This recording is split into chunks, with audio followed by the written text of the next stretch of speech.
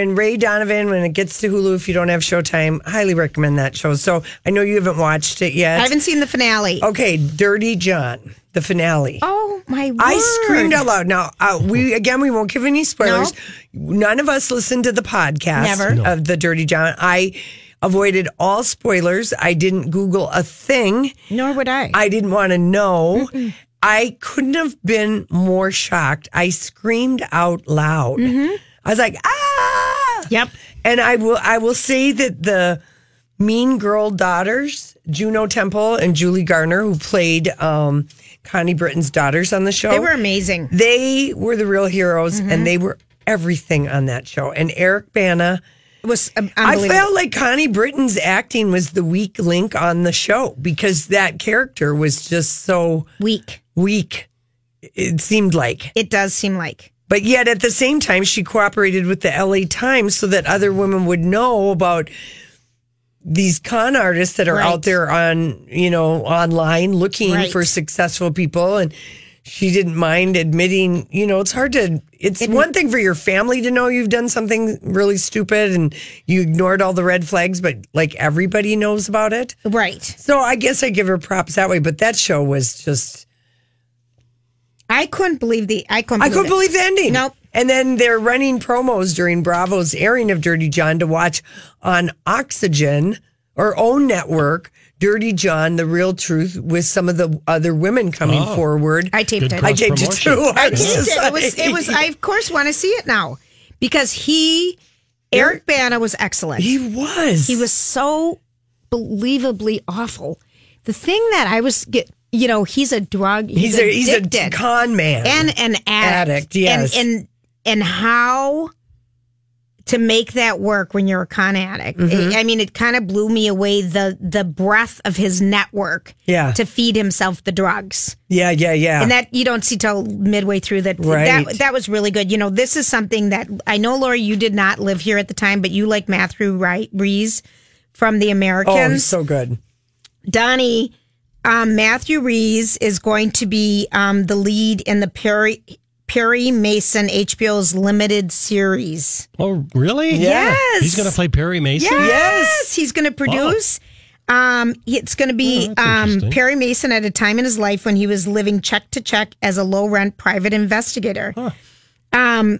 I cannot wait because Perry Mason was such a big part of our life in the 70s. Didn't you watch him, Donnie? I didn't really. I didn't really care for Perry Mason. We watched it all the time. Was it Raymond Burr was Perry Mason? I have that goes back to the 60s. No recollection. Yeah. No recollections. I got none of them. That for those of us who watched it. Don't pass over how good Temple and Garner were as those spoiled Orange County princesses, particularly Juno Temple, who played the older sister, Ronnie. She was amazing. She was so good. She was amazing. And I think... And Julie Garner, we know from Ozark.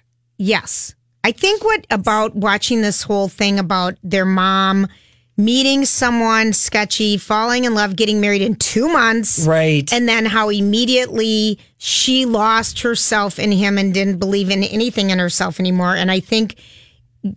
I've known people who have been catfished. We've had people call in who've been catfished. I was starting to get catfished. But I can see how it can happen. Oh, very much. To the smartest, most educated, most, and I'm not saying I'm one of them, but I'm just saying you can't believe how people can manipulate you. And I think it happens most over love. Yeah. Over relationships. Anyway, it was just... It's very, very good. And then I thought True Detective, we only all watched they aired 2 episodes last night, back to back. I didn't realize that. But we all just watched the first episode. And are we in? Oh, totally. Yes. I wanted to watch the second one, but it was too close to work. The ending of the first one was like, what? What? Right. And apparently, True Detective Season 3... There's this documentary. Have you guys ever heard of this documentary called Paradise Lost, The Child Murders at Robin Hood Hills? No, I've never heard of it. It's about a triple murder in Arkansas charged to teenagers, later known as the West Memphis 3. Oh, I've heard of that. Yeah, and it anyway, apparently the documentary and the 2 sequels, this season of True Detective is taking a nod from some of the things that we saw in that documentary, the helicopter in the heavily wooded area. People are kind of, it's in this white poverty-stricken community that these kids go missing.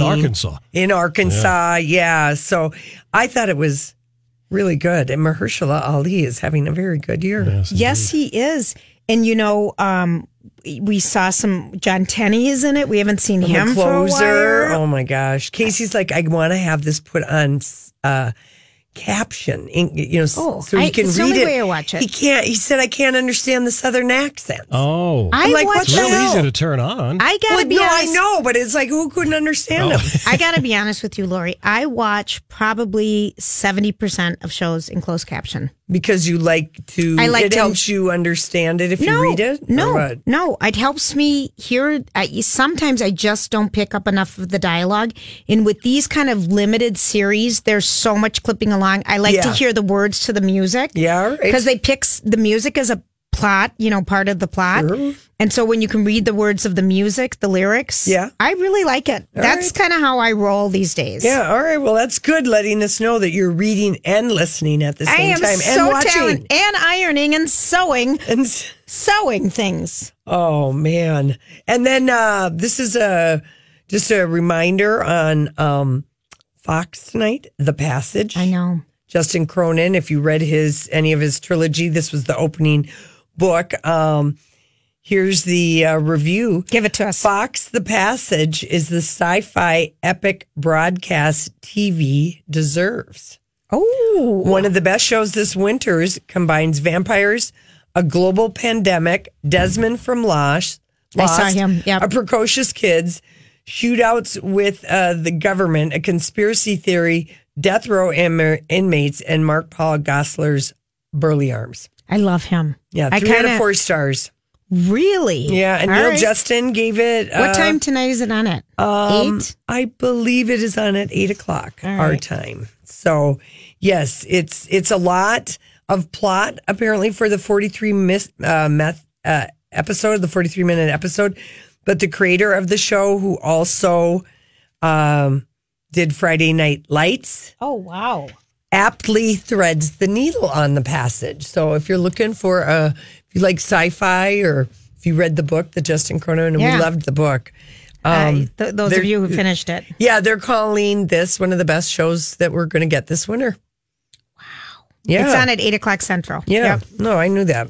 Whoa. Yeah. So anyway, there's a lot of good people in it. Why do you have to go out? You can just stay in and watch your TV, and the movies are there, the TV's there. That's right. Jeez Louise. All right. Listen,